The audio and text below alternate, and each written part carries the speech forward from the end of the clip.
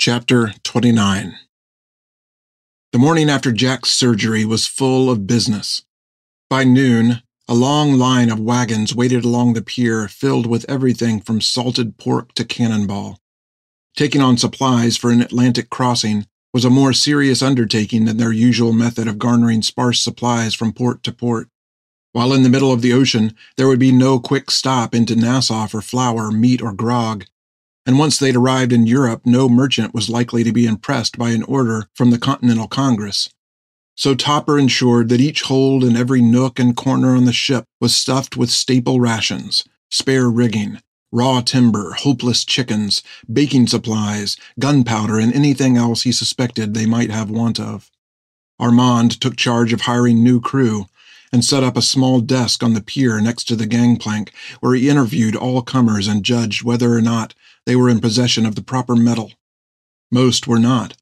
Finn instructed him to make certain that any man hired was well advised of the dangerous nature of their work, and Armand saw to it that what men they took on were the sort likely to be a benefit under fire. None were told about the mission, of course. That would have to wait until they were underway. But the reputation of the Rattlesnake was well known, and no sailor was surprised to hear they expected to see battle. Finn made good on her threat that Lucas Thigham would not leave Jack's bedside until he was healed. She placed Nutt in charge of making sure that the doctor heeded her order, and the two made quite a pair. They sat nervously on opposite sides of the surgery and stared at one another, each wondering whether the other might suddenly pounce.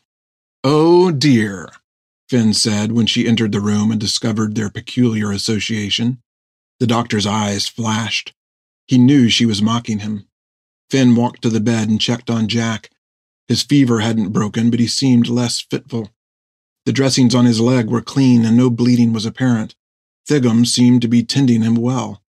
As she left, she reminded Nutt to notify her immediately if Jack woke or if the doctor tried to leave.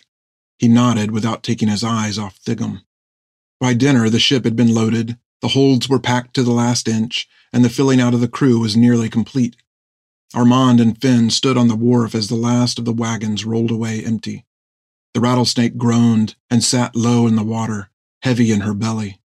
As the sun set, lamplighters roamed the streets, goading street lamps to life, and the crew traipsed across the plank by twos and threes to seek entertainment ashore. The old crew waved at Finn as they passed, but the new hands stiffened and snapped their hands up in salute. "We have 60 good men, Sherry," said Armand. "Few of them green, and none of them soft. With luck we shall have another 10, perhaps 20 tomorrow, and sail with a full company." A new hand, no more than a boy, younger even than Finn, jogged off the ship and halted meekly before her to salute before running to catch up with his shipmates. "And what opinion do they have of the ship's captain?" asked Finn. "They ask, does the captain dye her hair with English blood? One said to me, the captain rides a cannon into battle and commands the creatures of the deep against the British." Armand threw his head back in laughter. It was the first time Finn had seen him do so in genuine humor. "Ha-ha! And another, her ship will never founder because her hair is a flame that chases water back to the sea." Armand slapped her on the back as she rolled her eyes. "Tales are the bastard children of bored sailors and ale, Sherry." "Will they listen to me, Armand?" The sailors she'd commanded until now, those that gave her the position of captain by election, did so because they knew her and had shared her experience, but these new men didn't know her. How would they respond when a wiry redhead from a Georgia backwater ordered them to fight for their lives? "You are bigger than yourself, Sherry. They do not see you. They see their own hopes, their own fears. What men fear, they respect. What they hope for, they heed. You must be scarce on deck. You must be distant to them." Finn remembered her encounters with Tiberius Creech. She only saw him by glimpses as he came or went. Her imagination crafted him, and he fed the image with his absence. He was never mad, as some claimed. In fact, he'd been chillingly sane, but he'd never disputed the rumor of his dementia. It worked to his favor. Finn would have to do the same. She would have to let the tales men told be thought true, let them see her little, if at all, and let her word be carried out by those close to her. She needed Jack. Turn a man's mind to your will, and he is yours. You are his master, he your slave. Your tales will serve you well, Cherie, and they will make you immortal.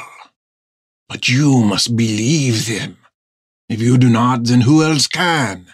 You must know yourself to be the monster they see, and then you will be powerful. Armand was standing too close to her. His chest brushed against her shoulders, and his head was bent to a subtle angle so that his words fell gently into her ear, almost a whisper. A quiver ran up her neck, but he was right. She could use the situation to her advantage, use it to get back home, just like Armand had used the dogs of the Justice's bilge.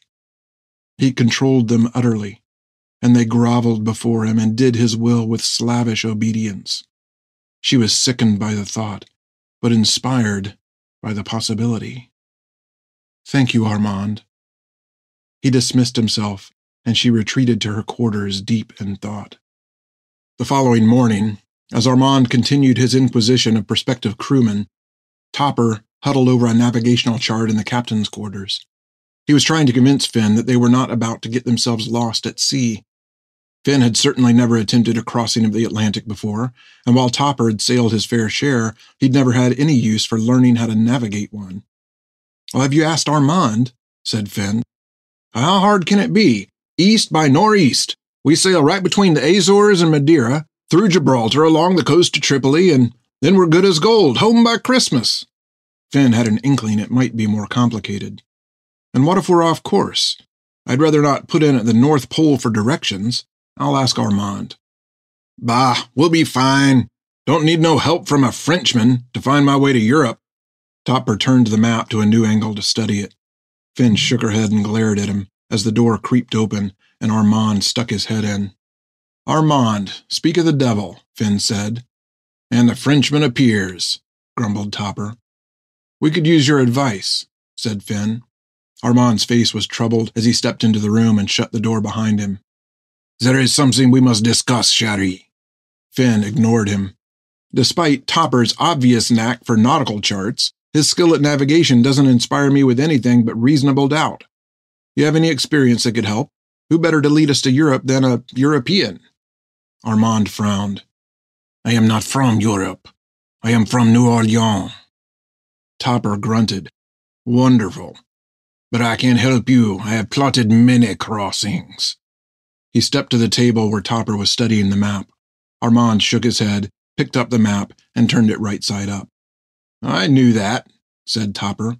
Armand didn't answer him. "Cherie, there is a matter you must know of." Topper sat down and leaned back in his chair as Finn turned her attention from the map to Armand. "Our company is filled, yet there is a man here for work. He is old, as I am, and I do not trust his manner. I would not offer him berth or wage, but the decision is yours." Armand returned to the door. "Well, if we're full and he's worthless, then I don't see—" Armand opened the door and a man shuffled in. He wore a dirty, patched cap and his entire dress was unkempt and unclean. The stench of rum and human filth entered the room with him. His beard was a tangled mess of red and gray, framing a mouth turned up in an empty smile. Finn saw instantly why Armand did not trust him. He had the eyes of a beggar, a man who will tell any lie to earn his next meal.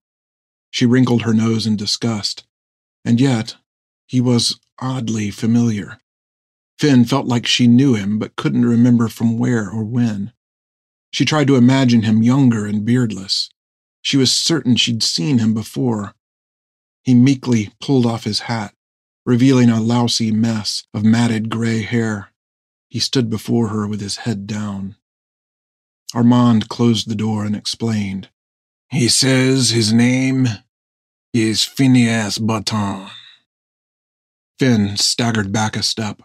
The room went eerily silent. She froze and stared at the familiar stranger in front of her. He was squalid and disgusting. Questions shot through her mind, but they died on her tongue, unspoken.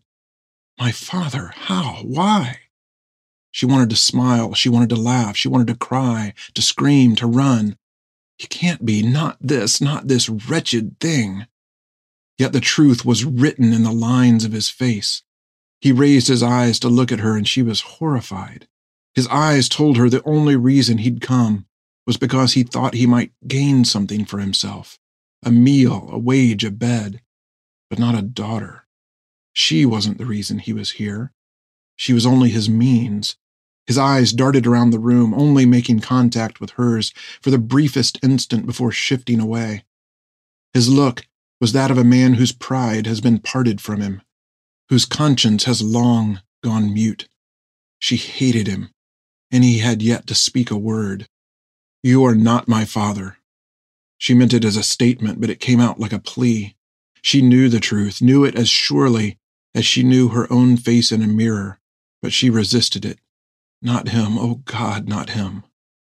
She felt the truth pulling at her, dragging her forward, but she fought it, raged against it. The man wrung his cap in his hands and looked toward her, but not at her. Come looking for work, he said meekly, and paused before adding, Ma'am. Armand, get him out of my sight. Finn spat the words from her mouth. Get him off my ship. The man dropped to his knees in front of her. I can work. I got nowhere to go. Finia. When he said her name, his eyes beheld her for a moment, but he couldn't hold them still, and they scattered away. Get him out, Finn yelled. The sound of her name on his lips enraged her. Oh, please, not him. He had no right to speak her name. He didn't know her. He'd never known her. She wanted him gone. Thoughts spun in her head, questions, accusations, a million things to say. Armand grabbed the man under the arm and tried to pull him to his feet, but he shrugged off the attempt and remained knelt on the floor in front of her, as if she expected him to do so, and he'd done it 100 times before. I don't want nothing. I got nowhere else. Every word out of his mouth sounded like a lie. Finn was about to drag him out of the room herself when Armand saved her from it and muscled the man through the door without pity. Finn paced the room with her hands on her head, feeling like her skull might explode. She wanted him gone, but if she let him go, she'd never have answers to her questions. She wanted to go to him, to touch him, to strike him, to tear him apart, to embrace him. She didn't know which. She grabbed the edge of the table and flung it across the room, sending maps and papers fluttering to the floor. Easy, lass, said Topper. That man is not my father, she cried. He is not. Topper approached her carefully and tried to put his arms around her. She wasn't about to indulge consoling. She didn't need consolation because she didn't know the man. He was an imposter. She shoved Topper away. Oh, of course he's not, Finn. Any fool can see that. Finn took a deep breath and pushed her hair back from her face. Topper? She struggled to hold back tears. She refused to let herself cry. I don't want to see that man. I don't ever want to see him. Topper nodded and left, closing the door behind him. As soon as she was alone, she lost her fight against the crying. The harder she tried to stop, the more stubbornly the tears fell. She pounded her fist into the bulkhead again and again and again, sobbing harder with each strike until her hand went numb in a clutch of bloody knucklebones.